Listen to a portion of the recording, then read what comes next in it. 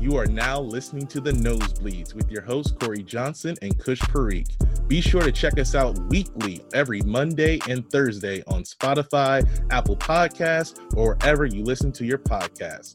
Also, don't forget to follow us on social media on Twitter at @the_nosebleeds. That's KNOWS bleeds. Also on Instagram at The Nosebleeds and on Facebook at www.facebook.com/The Nosebleeds. Face all your fears, then get at me. Get so many donuts on them back streets. Sit so high in the nosebleeds. Feel like I can fly. Yo, what up, everybody? Welcome back to the Nosebleeds podcast. That's KNOWS Bleeds. It's your boy. What up, y'all? It is Kush, and I got my host with the most, Mr. Corey Johnson. Corey, how was your weekend? How was your 4th of July?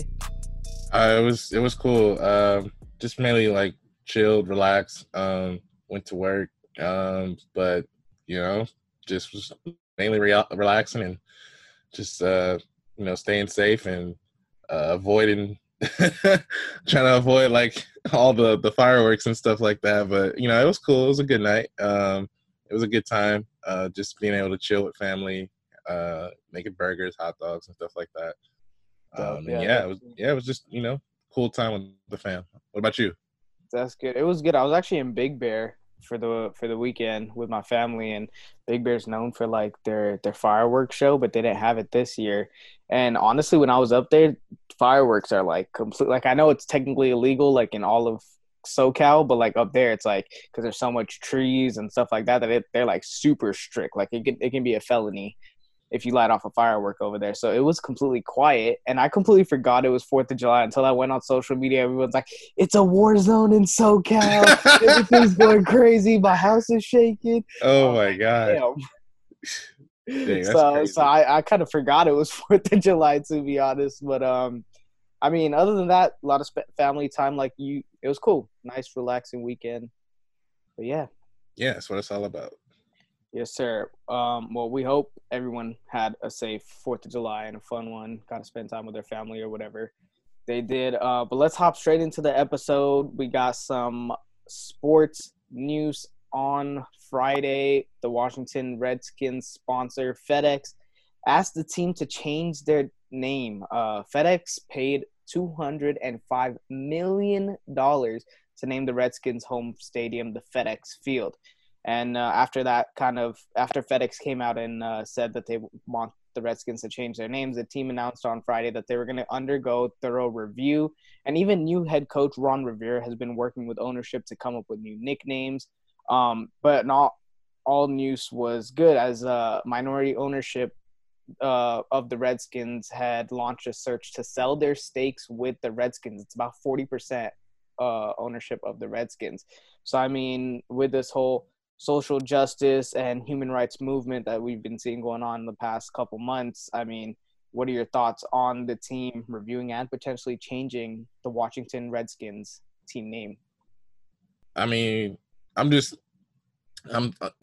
think this is clearly more so having to deal about the fact that FedEx could be like pulling their money, and the NFL is also applying pressure, and you just have like so many different entities applying pressure that I think them as an organization kind of got to the point where they were like, either if we're not going to remove the name, we could be in a financial crisis, or we can be in a serious situation financially. And so, it's been however how long that the Washington team has had, has gone as the Redskins.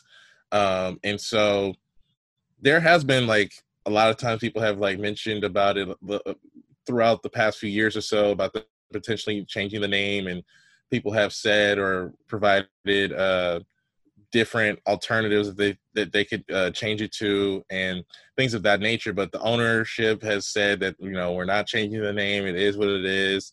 We're sticking with it. But it seems like with everything that's kind of going on and with the current climate and the current situation that everything is just kind of come together all at once. And like I mentioned with the financial situation, it seems like they don't want to, completely burn bridges with all these sponsors and all these investors. And so they kind of have to not just undergo a thorough review, but Adam Schefter said that this isn't just going to be a review and they're just going to keep the name Redskins. This is going to be a review and they are going to change the name. It's just a matter of what it's going to be.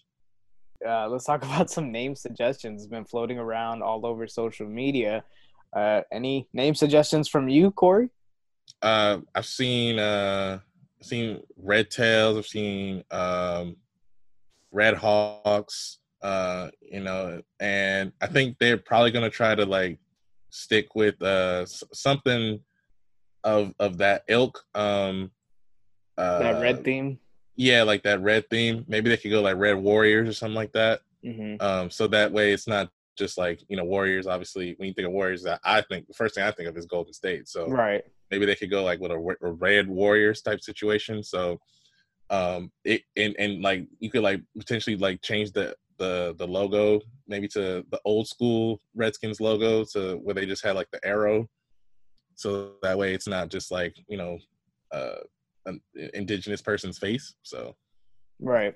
And I think you brought up Red Tails. That was a good one. And I think that's been the most likable one amongst the fan because it's a nod to the Tuskegee Airmen, and that was an all-black squadron of bomber planes who fought in World War II. Then I think what also helps with that is their motto, which is "Hail to the Redskins." It would just HTTR. It would be "Hail to the Red Tails." So I mean, it kind of goes, and they have a whole song about it too. So I mean, that is a big marketing aspect of name changing. So that's why I think a lot of people think the Red Tails is probably the best decision to make. But actually, I like the Hogs as well. I mean, kind of like if you think about the Arkansas Razorbacks, they have the Razorback as their mascot, and it kind of has that Washington red to it, and then you can add a little bit of their yellow or gold, whatever it may be, and it same color scheme. And also, fun fact, in the 1980s and the 1990s, the Redskins O-line was so dominant that they were nicknamed the Hogs. So, I mean, kind of has some history tied into the Redskins organization. So, I mean, Hogs would be kind of cool too. Yeah. And like how you mentioned, like as far as like, history and stuff like that, it'd be kind of similar if the Vikings, if they, for whatever reason, were in a situation where they needed to change their name or something like that. I'm sure that they would probably be thinking like maybe like something that would pay homage like the Purple People Eaters or something like that. So that would be just so funny though. Like imagine the team was actually named like the Purple People Eaters. That'd be like, because the Vikings are known for their skull chant too. So if the Vikings were to change too, that's a huge, like I said, like marketing aspect you'd have to come up with, because you have to take all this into account when changing a name that they've built a brand off of for God knows how long. Exactly. So yeah, like what you mentioning like about like with the Hogs, so maybe they could go like with Red Hogs or Red Tails, or I'm sure they're gonna, like you said, try to get something that fits in with the marketing aspect. But just the fact that they're even going through the processes of doing that shows that the pressure has been working and that they're pretty much having to finally give in, because like I said, like whenever you get that pressure from like your financial investors or your sponsors and they're willing to pull money out, we've seen it in sports, even with the HB2 bill not too long ago, as far as like with the All-Star game with the NBA, they pulled out as far as the All-Star game, and several people pulled out from Charlotte to the point where it had to affect like legislation. So sports does play a key aspect of life and can play a key aspect. And as soon as like money gets involved and people start threatening to pull their money away or take their money away or affect somebody's bottom line, then that's when change can get affected. Yeah. And just like the NFL, the MLB is kind of facing the same thing right now too. I mean, with the whole human rights and social justice movement going on in the U.S., it's even been brought up that the Cleveland Indians should change their names, kind of pretty much on the same line as the Redskins. But I think the Redskins are a little more thoroughly reviewing it. Not saying that the Indians aren't, but I mean, it was kind of brought to light. And I mean, with the Indians, it's a lot more historical when it in a franchise aspect, because they've had this name since 1915. So that's 105 years of being the Cleveland Indians. So I mean, what are your thoughts on their whole name changing process? I think that's a tough one because I remember when they got rid of they changed their logo to just like a C instead of the chief. And The so Chief Wahoo. yeah, Chief Wahoo. They got rid of Chief Wahoo, and I'll never forget on ESPN. I was watching ESPN one day, and one of their analysts or their talking heads, Bomani Jones, was on, and he was wearing a shirt that had it was like a parody version of the Cleveland Indians Chief Wahoo, but instead it was kind of like a Richie Rich type version, and it was and there were so many different people that were like, calling in or like were upset, or they were, very just unhappy with the fact that he was wearing that shirt. And so he wore it for like, a cool minute, and then pretty much ESPN's higher ups told him like, hey, you have to take that shirt off, right? Like, and so this just me thinking of that and putting that into perspective of like, it's easy for people to get upset and for them to be like, oh, why is it like we have to change and we have to do all this stuff? But if you think about it, I understand that change is never easy and change is always going to be hard.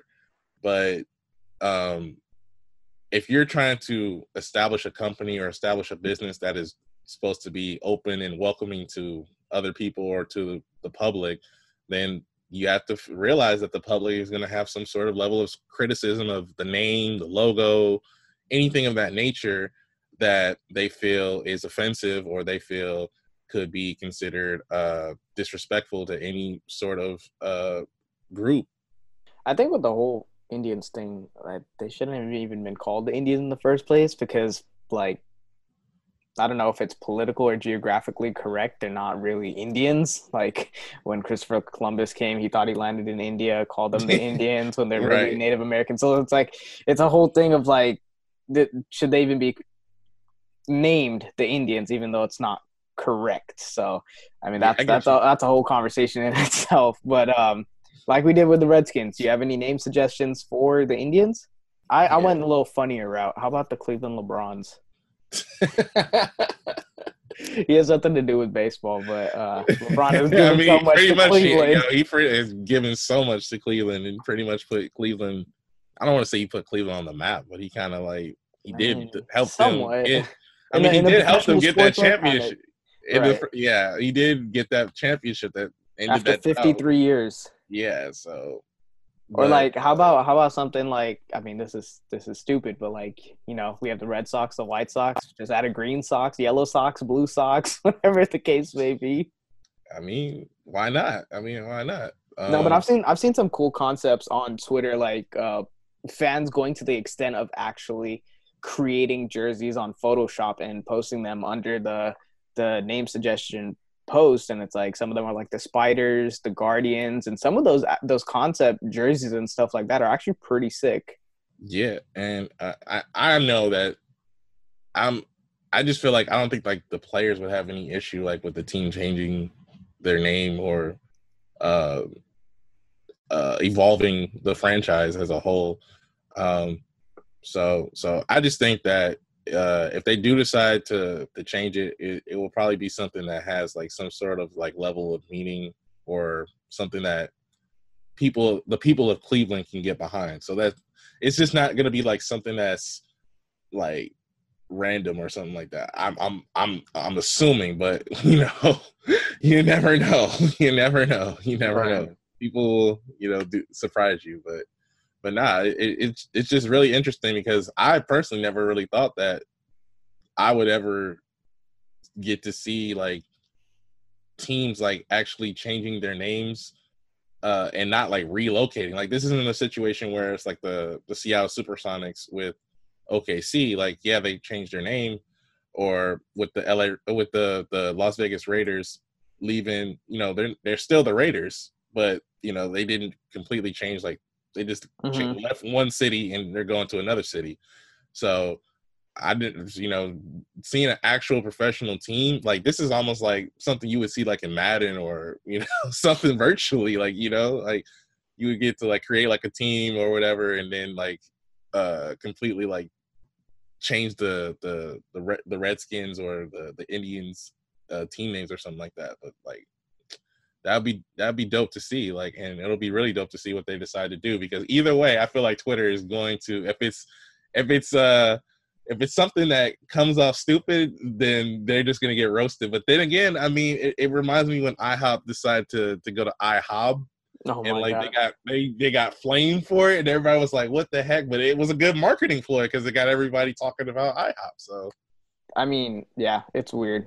And then now we have to see if like colleges start to take after, because you have the Seminoles, you have the Utes, you have like a bunch of different colleges, and that's more of a not only just a sports branding, but a whole university branding. So I mean, we're gonna have to see if it starts to make its way towards a college. Like I said, if people like if sponsors and boosters or whatever, they start pulling their money, then yeah, that would give somebody incentive to do it, because the only real I won't say the only reason, but I think it had escalated to a point where the current situation, Ron Rivera had already been, I guess, talking with ownership. And I think that now with, FedEx and different sponsors now threatening to pull out, it kind of forced the Redskins' hand to kind of be like, well, we kind of have to do something now. It's no and ifs, buts about it, or we can't just shrug it off and be like, yeah, whatever. This could potentially affect our bottom line, and we don't want that. So a change has to be made, and it will soon come into the works. Right. All right, let's move on. You guys didn't think we'd forget on this day in sports history. Come on now. Well, on this day, July 6th, in 1989, ex-Phillies third baseman Mike Schmidt became the first retired Major League Baseball player to be named to start an All-Star game. He was elected but chose not to play, but was still recognized at the All-Star game. Take a listen.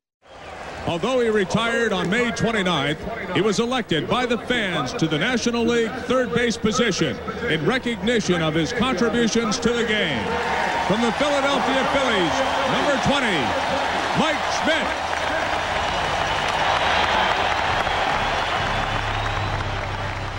That's pretty crazy how like he was already retired but got to be elected to an All-Star game. Like imagine if like Kobe got elected to be in this upcoming like All-Star game. Like obviously if when the NBA starts up again, like as far as the new season, if they elected him to be in the All-Star game, because well, I mean, they honored him in last All-Star game. They honored him. The thing right. Though is he did play that 1989 season, but he on May 29th he decided to retire mid-season. So I mean, he was playing that year, and I think it was the ultimate like respect from the MLB to still honor him. And like we saw that in the NBA with Dirk Nowitzki and with Dwayne. Right. All-Star game in their last year. So I mean, and Mike Schmidt has had a very illustrious career. Before that season began, that 1989 season, he won 3 MVPs, made 11 All-Star appearances, 9 Gold Gloves, 6 Silver Sluggers. So wow. I mean, all those accolades definitely helped him find his way into the Hall of Fame.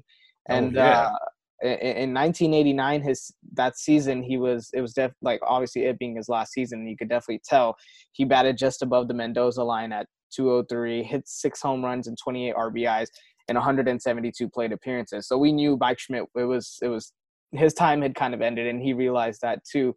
But I mean, it's still awesome for them to still honor him at an All-Star game. Yeah, most definitely. And since we're on the subject of All-Star games, it was announced Friday that the MLB is deciding to cancel the 2020 All-Star game this upcoming MLB season. It was supposed to take place in Los Angeles at Dodger Stadium. So with the cancellation, the MLB awarded the Dodgers with the 2022 All-Star game. And this isn't even the first time they've canceled it, believe it or not. They canceled it in 1945 amidst the strict travel restrictions due to World War II. So, I mean, with the cancellation of the Midsummer Classic, well, I don't even. It could be early fall Classic with this whole season. So I mean, with it being canceled, what are your thoughts on that? I personally think it was probably the right decision because it's already going to be tough enough as it is to get a consistent season going because we still don't really know as far as American sports are concerned how they're going to be able to deal with COVID and how they're going to be able to keep players safe as much as possible because we've just been seeing a lot of players test positive recently and things have kind of seemed like they're not really trending in the right direction because to have an all-star game, you kind of I think it would just be tough because let's say potentially a guy gets elected to the all-star game or something like that, but then he gets hit with COVID and then he has to be out for 2 weeks and, stuff like that. I just think it would be a lot difficult to try to have an all-star game with everything that's currently going on. And I think that this should be more prioritized toward, the 60-game season, trying to maybe have a postseason and potentially crowning a champion. But moreover than anything, I think the health and safety of the players is the number one thing that should be focused here. And just adding this on would be like adding more preseason games or something like that, or adding some unnecessary risk when you don't need to have it. So I think it was the right decision by MLB to cancel the All-Star game. Yeah, I agree with you. I mean, the fans, it's going to suck for the fans because they love the All-Star game. And more than the All-Star game, they love their home run derbies. And of course. We've seen last year was a crazy show they put on with the whole Jock Peterson and Vladimir Guerrero Jr. and then Pete Alonso and Vladimir Guerrero Jr. and then Pete Alonso ultimately winning it. So I mean, and I'm just thinking like 2 years ago as well, with have Bryce Harper in the mix as well. Like he was going crazy. He cheated. He didn't wait for the ball to land and he pitched it. No, I'm just kidding. But, I mean, yeah, not having these games. And I think it's a lot easier to cancel it now because, I mean, what was it? A couple of years ago, the All-Star game had big implications in the World Series where the winner of the All-Star game would have home field advantage in the World Series. And I think now that that's not the case anymore, it's easier to cancel because if that was still implemented, I don't think they'd cancel that unless they just change the rule, which they're doing a lot of rule changing now because it's such a short season that they're allowing to implement rules that the MLB never thought of implementing, like such as a universal designated hitter or like such as the players starting on second base to start extra innings, stuff like that. They're allowing the experiment. So I think with the All-Star game, if they were to cancel it and that rule was still implemented, I think this would have probably been the year where they changed it, where they're just like, okay, we'll just do whoever has a higher record in the regular season will be the home field advantage of the World Series. Yeah, but like you said, I'm just glad that they got rid of that rule because that rule is stupid. Yeah. Having the All-Star game have implications on who potentially, gets postseason advantages. Like what? That just never seemed right to me. And that always kind of just seemed weird. But it was one of the only unique things as far as All-Star games and as far as leagues go that no other league had and no other league made their All-Star game have implementations on the who gets home field advantage or, as far as, imagine if the NBA did that where like if the West wins – then or the East wins, then they get home field advantage. And the thing is, it's like that's such a monumental factor when it went back during the World Series. Like home field advantage is no joke, especially on the biggest stage of the sport. Exactly. But let's talk about the MLB season in itself. The MLB had their first round of COVID-19 testing, and here's some of the results. 31 players tested positive. 7 staff members tested positive, so that's 38 out of the 3,185 that were tested. That's about a 1.2% positive result, and 19 teams were tested, so not even all the teams have been tested. And I mean, if you look at compared to the NBA had 16 out of 302, which is about a 5.3% positive rate. And then the MLS had a 2.7% positive rate. So they're the lowest of the 3 that are starting soon. So, I mean, do you think the MLB can actually pull this off and have a safe and healthy season? Well, you still need to make sure that every team is getting tested. And you're still every single day we're getting new updates about different players testing positive or different players showing symptoms or things of that nature. And I think it's just as much as you can. Like I just seen a video of like the Marlins players. They were at the ballpark. Looked like they were at batting practice or whatever, and they were all sharing some hand sanitizer around, and they were saying, "You can never be too safe." And I'm like, "Hey, do what you got to do, do what you got to do." So, Yeah, for pretty sure. much, I think that similar to how UCLA was saying that they need to get somebody else in that's outside of UCLA or the NCAA. I just think the players either they need to advocate for having a third party health uh, expert, or they need to make sure that they themselves are protecting themselves in the best way possible. Because for you to rely on somebody else for your health, it's kind of a dangerous thing, especially with when we clearly seen the majority of the negotiations for MLB were specifically just for us to even get to this point for them to have a season. All the talk was all about money and how many games there were going to be. There was no discrepancies. Well, the main discrepancies was over health or um, what the MLB's plan The was to protect. regulations. What the MLB's plan was to protect the players. And so that kind of just puts it in perspective of if you can't really rely on MLB, if you're a player, you can't really rely on MLB as far as pay goes. What makes you think that you can rely on them as far as health goes? So I think I wouldn't, if I was playing, trust myself. I wouldn't be able to trust MLB with my health and with the health of my teammates or anything like that. I would just be like, look, if I'm playing, then I'm committed to this, but just know that I'm fully aware of the situation in the current climate, and I got to make sure that my family and myself come first before anything team wise or trying to win any sort of championship or anything like that. Right, and to your point, players have already expressed that. We've seen players already opting out this season before it even started because of their concerns about the whole pandemic and obviously looking out for their family and stuff. I mean, most notable is David Price, Nick Markakis, Ryan Zimmerman, Joe Ross, Ian Desmond, and Mike Leake. They all decided to opt out of the season so far, and more players could definitely be on the same path as them, and especially star players like Buster Posey has expressed it. Mike Trout has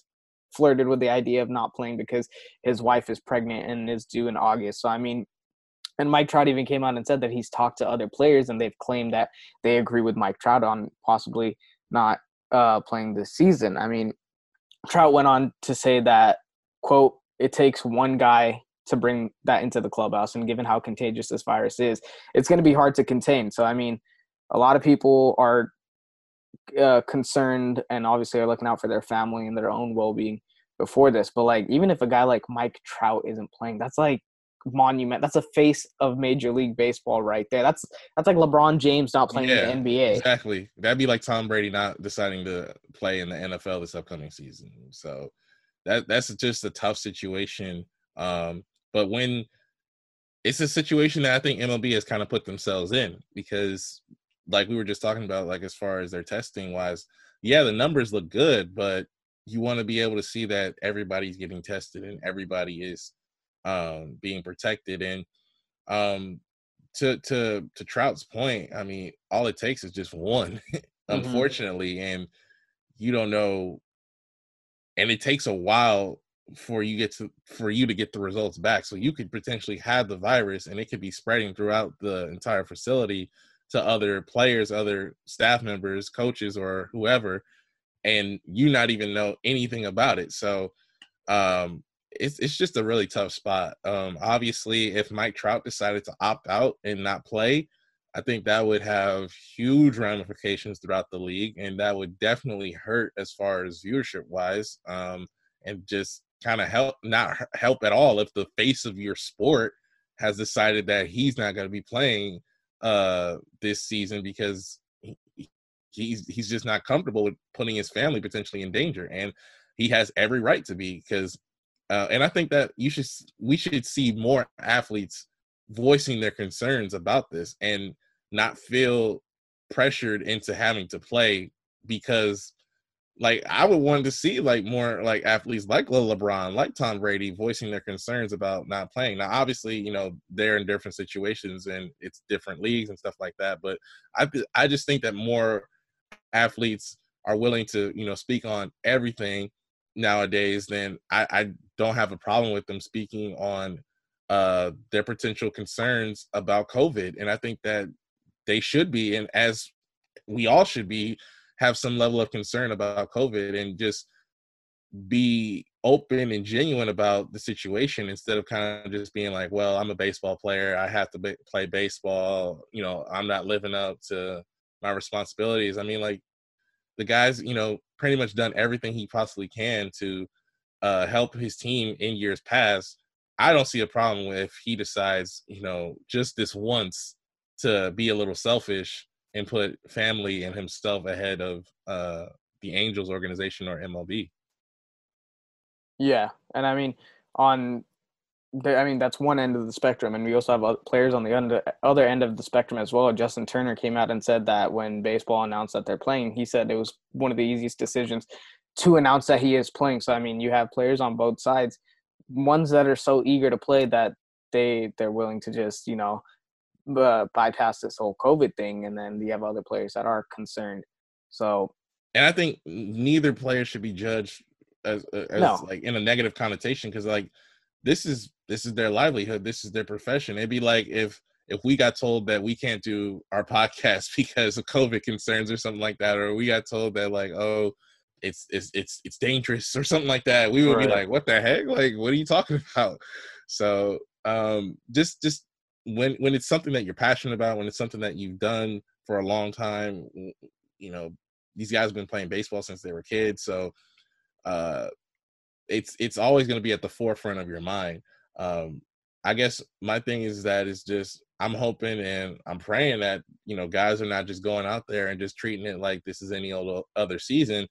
And I think that people are going to take the precautions necessary, and that majority of people are not going to be reckless with their health and with their safety and the health and safety of others.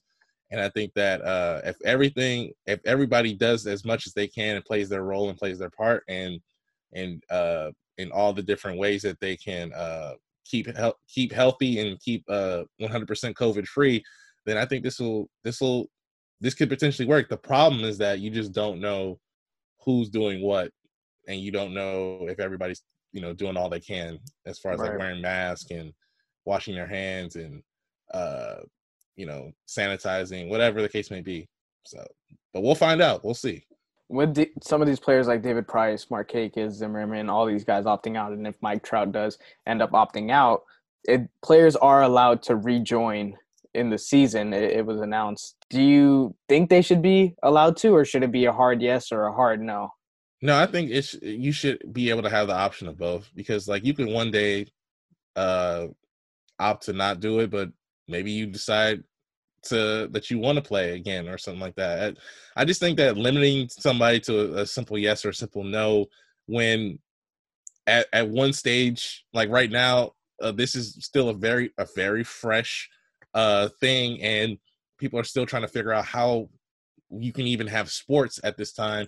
I know pitcher Sean Doolittle, closer, he was saying how, you know, sports are, you know, something that society is able to enjoy when things are functioning and things are going well. It's hard for sports to be implemented when society is kind of in chaos and kind of all over the place. So I completely 100% agree with that, because even when you look dating way back to ancient times, like when they had sports, like they had functioning societies, and just imagine like if the whole entire society got hit with like some level of disease or something like that, they would not be putting sports at like a primary essential thing. They would be putting you know, making sure everybody's health is you know, number one. So it kind of just plays into perspective.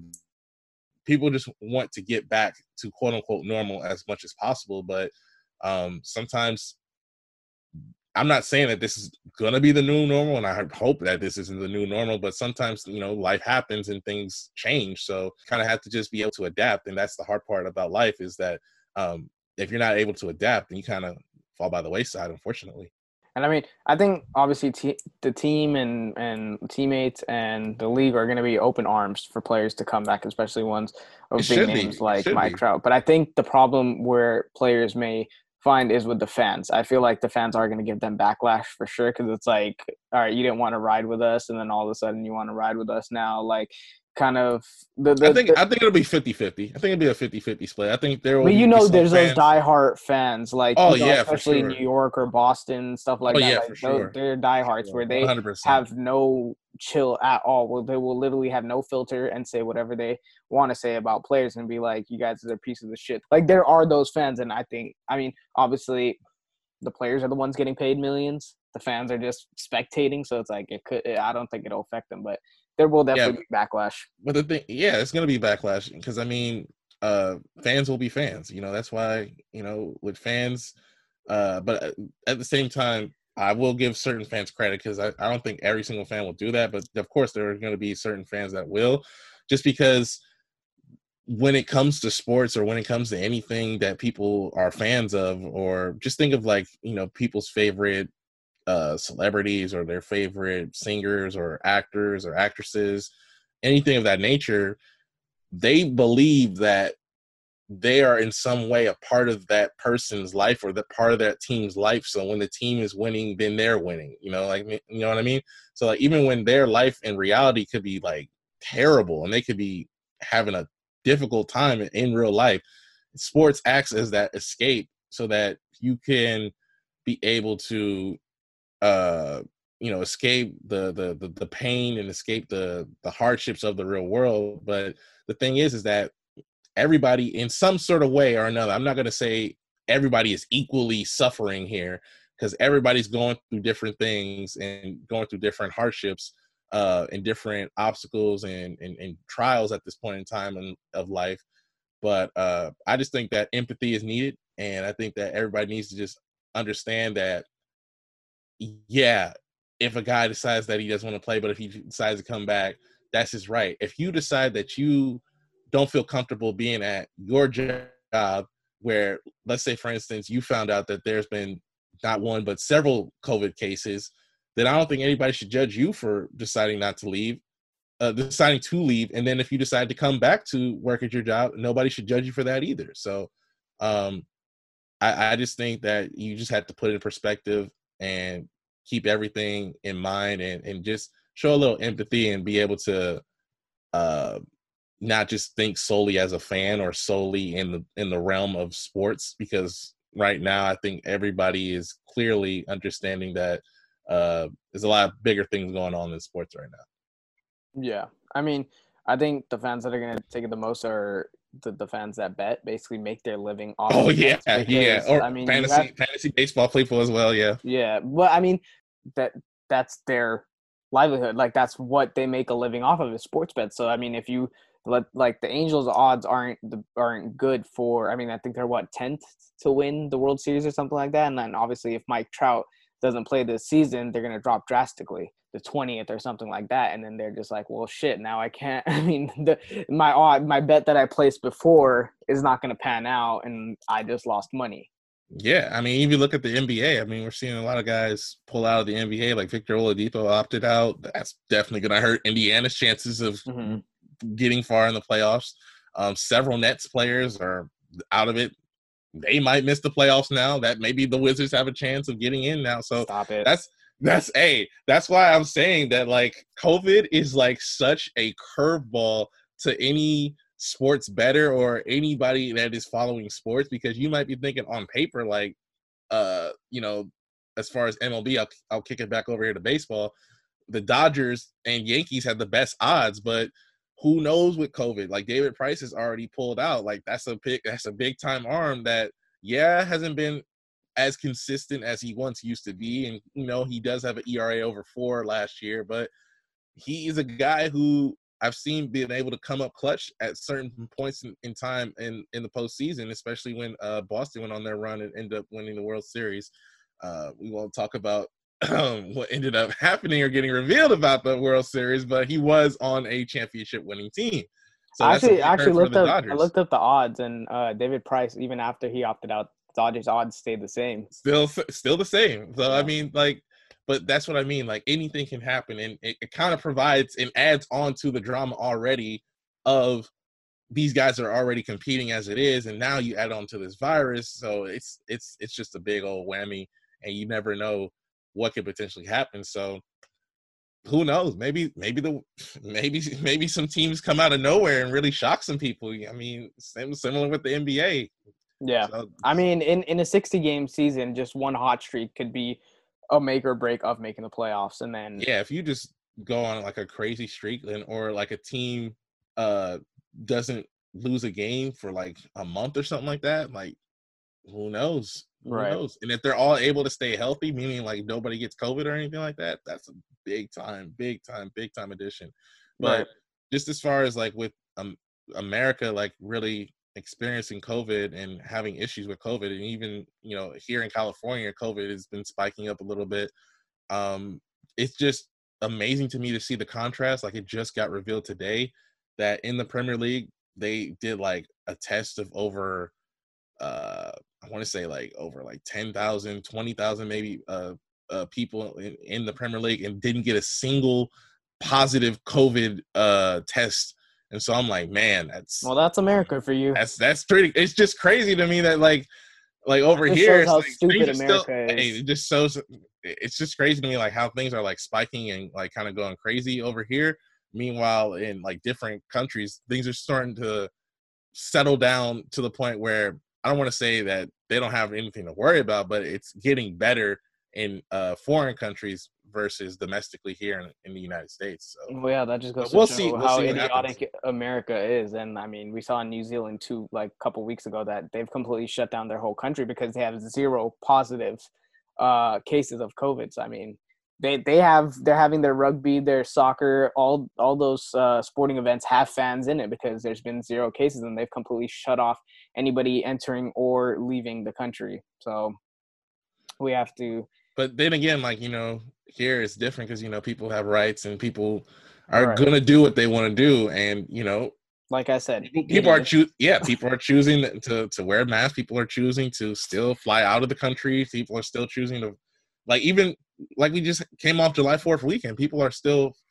flying from, different places. I think people are still flying in from Florida and stuff like that. Like, there's literally like concerts and stuff going on during 4th of July where I saw a video of like, I forgot where it was, but it's in a sandbar, and literally there's like over 200 people literally in a little tiny space in the same water, same everything. And it's just like, well, this isn't going anytime soon. So, I mean, you just hope that like, the light bulb will kind of turn on with everybody. But at the end of the day, we can only control what we can control, and we can't control other people. Some people might be like, that kind of sucks, but at the same time, that's why I say with the players and with people affiliated with MLB, put yourself first when it comes to like, watching out for your health, and don't, put all your eggs in the basket of depending on Major League Baseball to implement, the rules that they had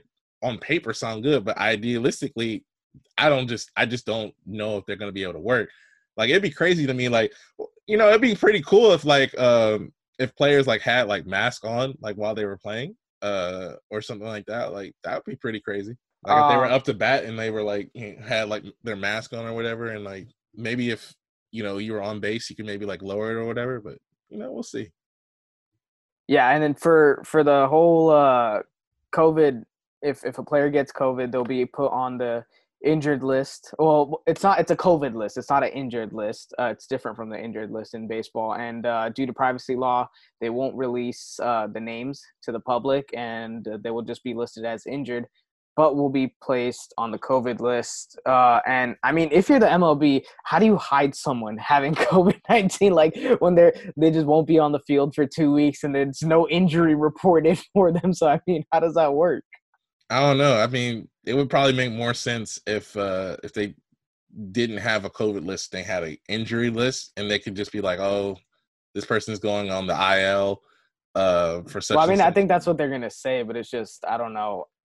I mean, they What could are they do it gonna like they could say? do like the NHL does it. The NHL, they are notorious for when it comes to injury reports. You good luck finding out like specifics as far as a guy's injury, because the most you'll see is like upper body, lower body injury. It'll say internal. it'll say he has an upper body internal injury. Yeah, for real. So yeah.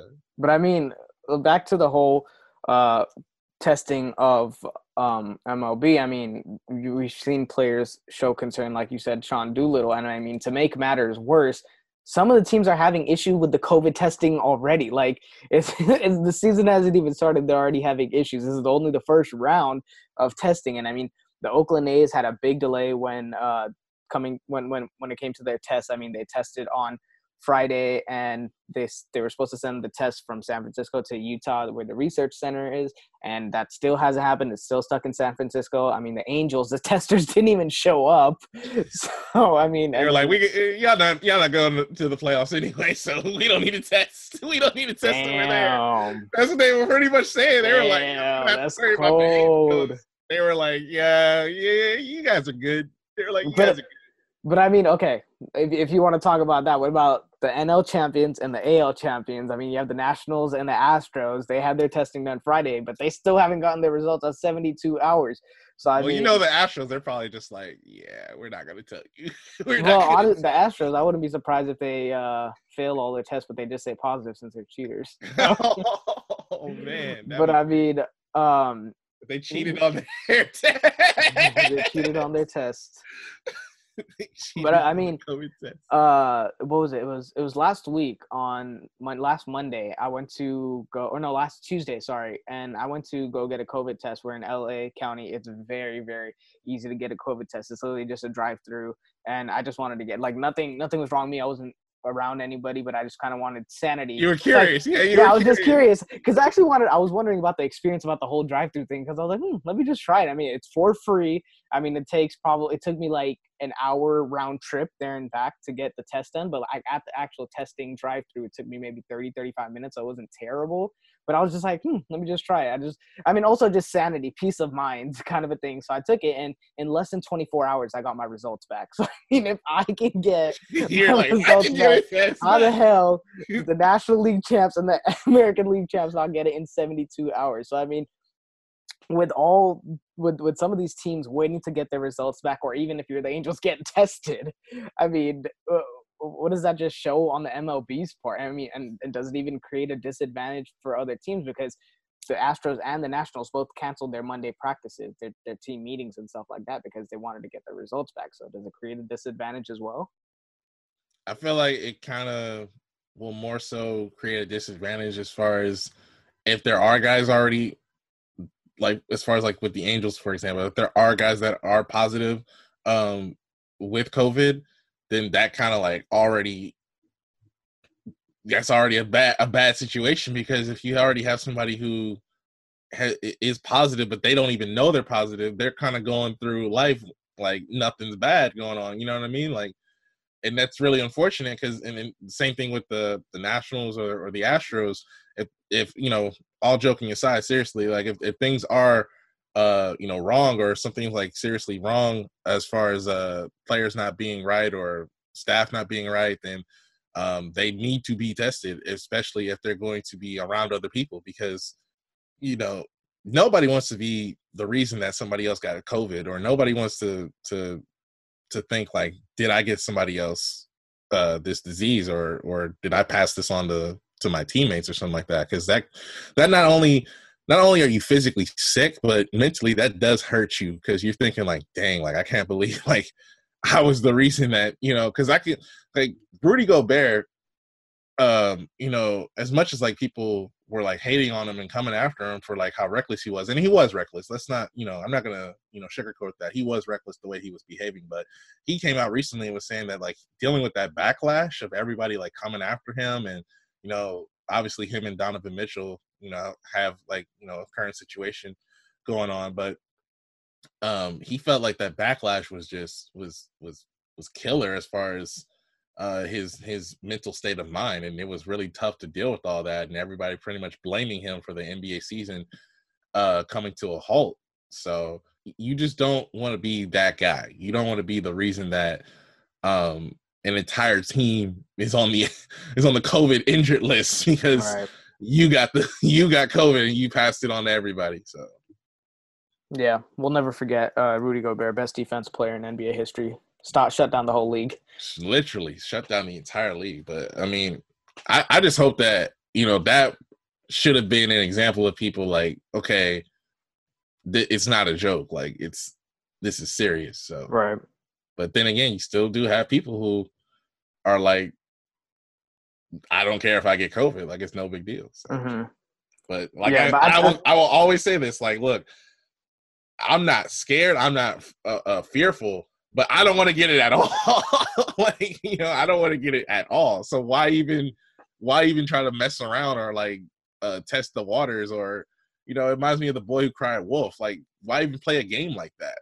This is a serious matter. So I think this whole situation does kind of create a disadvantage for teams until they get their results back, because I mean that's one less day of practice or one less day of team meetings, and just any tiny amount of advantage another team has could make or break a game. So I mean, you definitely see that, and I think the MLB, like you said, needs to get their shit together. They were focused so much about the negotiations. We don't know behind closed doors if they were actually negotiating the health and safety protocol as well while this whole thing was going on. So I mean, we can't completely knock them, but what was at the forefront was the whole salary and game negotiation. So we don't know, but so kind of raises a red flag for the MLB for fans and players about the MLB.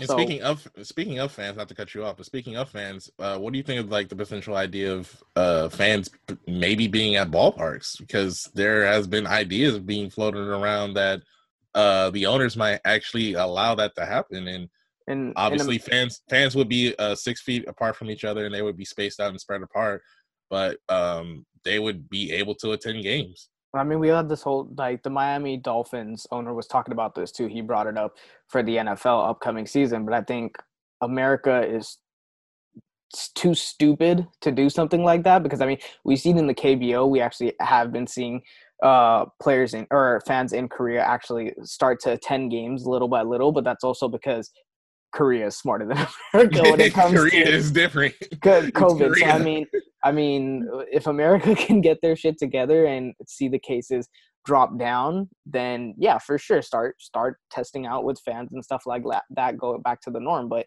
anytime right now, July 23rd or 24th, whenever the MLB season starts, I don't think it'll be able to. And then until October, we don't know what this whole pandemic is going to hold for us. So as of right now, I wouldn't even flirt with the idea. Just focus on the actual season itself, and focus on trying to make your revenue through TV partnerships and stuff like that, and viewerships, and just trying to get it on every single social media platform or every single network that you can, and don't worry about the fans right now, because I don't think that's going to be a possibility to get fans in the seat, even if you do the whole social distancing thing. I just think that us as fans don't deserve to be in the seats because of how stupid of a country we are. Wow. Well, I mean, but yeah, I mean, we don't know what COVID is going to lead to. I just saw this today. I saw trending today. The Black Plague allegedly is surfacing in China. So we really don't know what 2020 is going to bring. Like, we really don't know the craziness that 2020 is going to continue to bring with COVID or with anything else. But we just really just hope and pray that like everybody stays safe out there and that nothing else continues to happen and progress. This is like a freaking OxyClean infomercial where it's like, but wait, there's more. Literally 2020, every month was like, wait, there's more. But wait. If you live now in 2020, we'll give you this. It's like, oh my God. Yeah. Like, but all right, let's get down to actual baseball news about just came out that Shohei Ohtani, the Angels pitcher/DH, has been cleared to pitch and hit this upcoming season after receiving Tommy John surgery in October of 2018. a little timeline of Shohei Ohtani's career is he came over from Japan in 2017, signed with the Angels, and he's been the first serious two-way players in decades. He had a schedule of pitching and hitting his rookie year. In the past, it was he'd start on the mound, and then the day before and the day after his pitching start, he would get a rest, and then the days in between, he would be able to hit as a designated hitter. So the Angels kind of went from a five-man rotation, which is the norm in MLB, to a six-man rotation to give Ohtani those days off. And if they go with that schedule again, he will have roughly 8 starts and 30 games of DHing in the 2020 shortened season. Guy's a beast. He won AL Rookie of the Year in 2018 after posting a .285 average, 22 home runs, and 61 RBIs in 104 games. And he pitched on top of that. He went 4-2 with a 3.31 ERA, 63 strikeouts in 51 2/3 inning pitched in 10 starts. So, what can the Angel fans and MLB fans expect from the player they're calling the Japanese Babe Ruth? Well, I think like you said, like this is him just being involved with the game of baseball in itself, and being involved with MLB is just such a cool thing. Because I always wondered, like, could a player like do both, like pitch and hit in the modern era? Yeah, like as far as like, legitimately be like a consistent player and not, somebody that's trying or attempting to do this. Like he clearly is not trying to do it, he's doing it. So but the thing is, he is coming off Tommy John, so Tommy John is a tough one to kind of like measure out as far as different players, because different players come back and they just feel like their arm is way stronger, or they just feel like they feel like they got pretty much like a brand new arm again. And so sometimes they burn themselves out, or some guys, they just have like crazy, they just put up crazy numbers. So I think it will be somewhere in the middle, just because he's doing both and not one or the other. I think he'll probably duplicate his, have similar numbers to his pitching stats, or maybe probably, if anything, they might be like a little bit less, like he might have a little bit slightly higher ERA. And maybe he might have like he's scheduled to have, like you say, like 8 starts. 8 starts in 30 games of designated hitter. Okay, I'll probably say he'll go like 3-1 as far as being a starter. He'll probably have like I'll say a 3 ERA. So, which is still great. Yeah, still great as far as production. And I think batting wise, he'll be fine. It's just pitching. I think if you're an Angels fan, or if you're somebody who follows the Angels, that would probably be the biggest concern, because you're just unsure about what type of pitcher is he going to be coming off of Tommy John surgery. Because pitchers, a lot of times when they come off Tommy John, it's just kind of roll the dice and you're not sure. Right. And Shohei Ohtani is he's one of the most likable players on the Angels. You Absolutely. Can't hate this guy.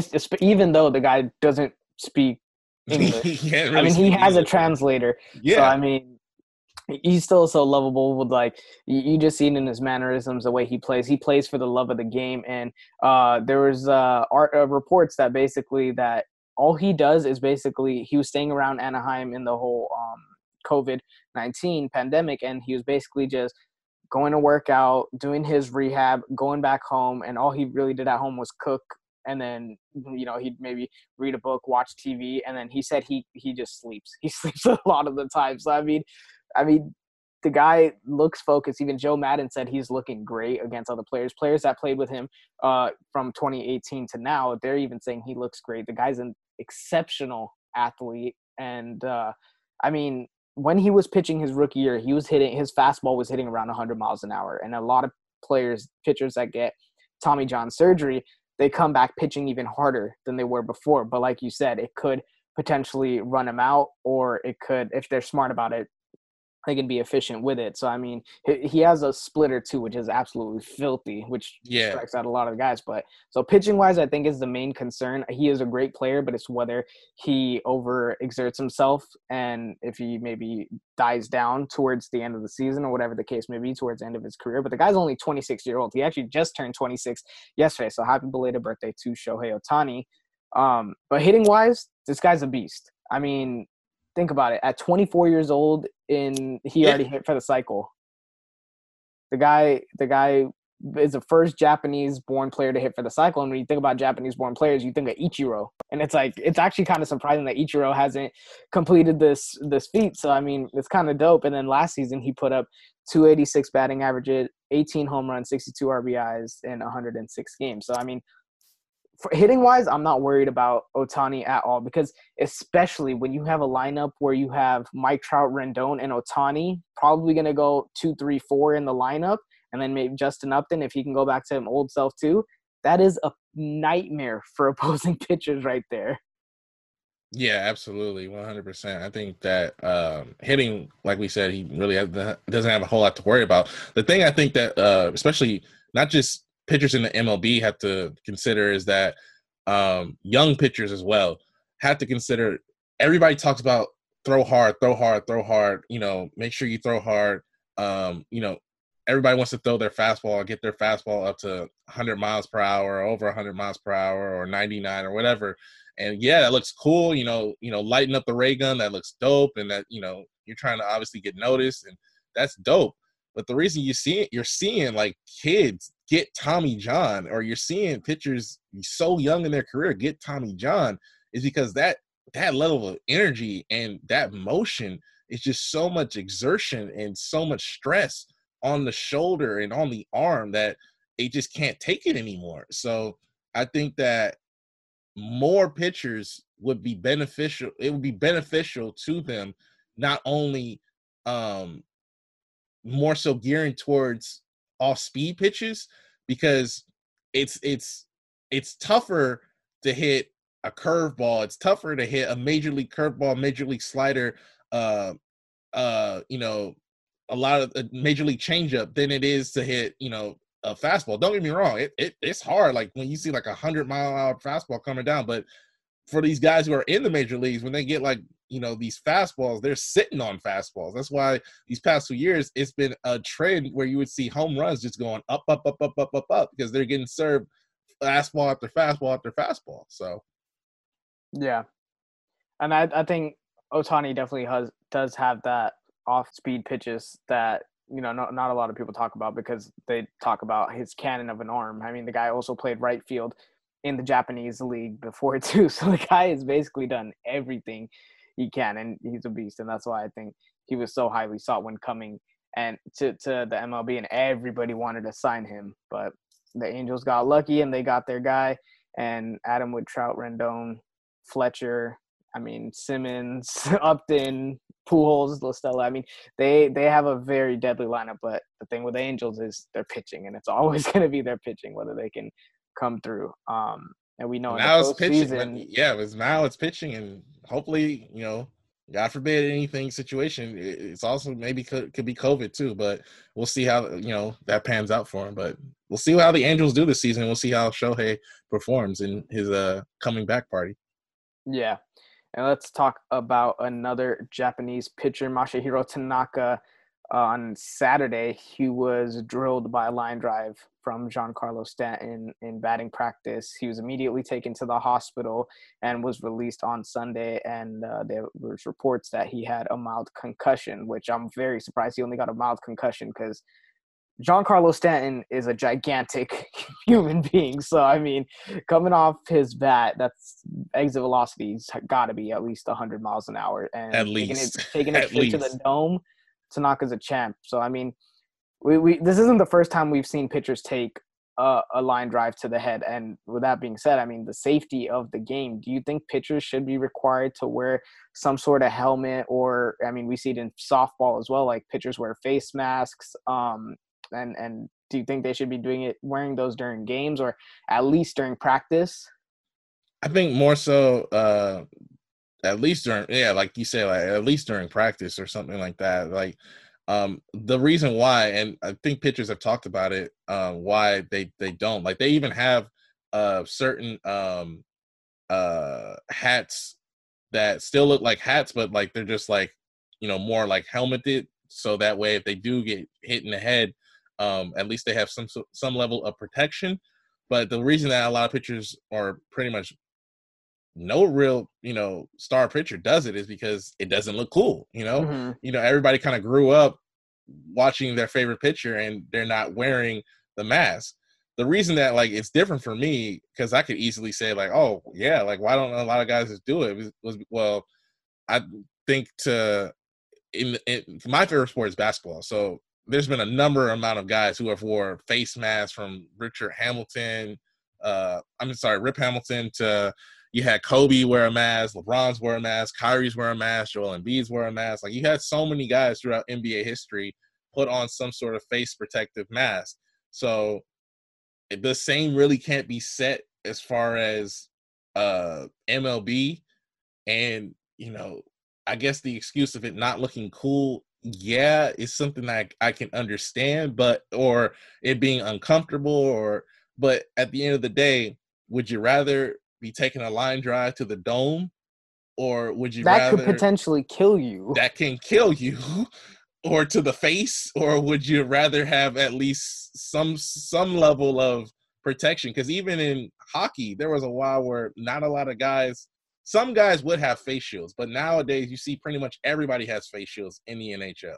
So I just think that more guys should be shifting in that direction and not caring about if it looks cool or not, and just understanding that, hey, this might feel wonky or this might feel kind of funny, but if I'm still able to do my job as a pitcher and have this level of safety, even if a guy still gets hurt with it on, wouldn't you rather it be on you than not being on you? Yeah, and I mean, if you think about it, catchers wear face masks, the home plate umpires wear face masks, and that's because they're getting balls thrown their way over, 90 to 100 miles an hour. And I mean, obviously the pitcher wouldn't get as many balls hit to them, but when there's a potential that a ball can get hit faster than the actual pitch itself that you throw, back at you, I think it definitely should be thought about. And I think after this whole incident with Tanaka, maybe the MLB potentially looks at something like this. And I think, like you were saying, it doesn't look cool. It's more of a baseball culture, as they never did it. So it's like, why start it now? But exactly. You be the guy who starts a revolution. Start a trend. Yeah. Make the MLB approve it and start wearing it, because your life is at risk right now. Exactly, because like with Richard Hamilton, like he when he first put it on, he said like it was, but he said he got used to it and he just started wearing it. And so he became the dude that was notoriously known as the guy who had the face mask all the time. So that'd be a great way to get noticed if you're trying to, be seen as a pitcher in the MLB. So a lot of I guess the argument that players and fans could have to not wear it is, it could impede their vision. Maybe not pitching so much, but when you're trying to pick off and look at a runner, it's like usually use your peripheral vision to look at a runner on base. But if you have a mask on, that could block your peripheral vision, and that could be costly and give an advantage to base runners. Yeah, I get that. All right, well, that's going to wrap it up for Major League Baseball. We weren't going to talk about the NFL, but we just got some breaking news while recording this episode, and that is that the Chiefs have extended Patrick Mahomes for 10 years. That's not a mistake. For 10 years, he will be under contract until 2031, which it will be the richest contract in NFL history. And I feel like every time we talk about the NFL, we're talking about a quarterback, and we're talking about Patrick Mahomes setting the standard of the basically the contracts for the entire NFL, and especially quarterbacks in general. We talk about the Dak Prescotts, the Deshaun Watsons. Maybe they heard our episode last time and they heard you, Corey, and they were just like, maybe we should sign Mahomes before Watson gets a chance. but we'll still make it breaking news and make it 10 years. Yeah, and did us a courtesy, did it right as we're recording this. So I mean, I shout think out to they're the Chiefs. listening. Shout out to the Chiefs. Are they outside my window right now? They Something? I don't they know. might have my house bugged. Like That's I'm what not I'm even saying. kidding. It's like that's crazy though to do a MLB level of contract on an NFL player. Like most times you see like these contracts for like top free agents in Major League Baseball, which it has its good and it has its bad. It's obviously great that you're showing this level of loyalty as a franchise. You're showing that, look, Mahomes, like, we trust you. We got you, bro. Like, you're here and you helped us win our first championship in God knows how long. And so you're giving him the keys to the car and pretty much putting all your eggs in the Mahomes basket. So he doesn't really have to worry about like security or anything. Yeah, well, he's 100% deserved it. I mean, the guy's only 23, 24 years old, and he's fully deserved this contract. In his third year, took the Chiefs to the Super Bowl and won it. And I mean, the guy has been putting up numbers. I mean, I still can't I cannot get over the fact that this guy dislocated his knee and came back in 5 weeks? Mid-season. Came back in 5 weeks and then went on to win a Super Bowl. That is absolutely insane. So, I mean, the guy's deserving. He's the best quarterback in the league, hands down. No argument from me, at least. No argument here. No argument here. So, I can't complain about that. 10 years, 2031. The guy secured the bag. He's going to be having the Brinks truck backing up into his driveway.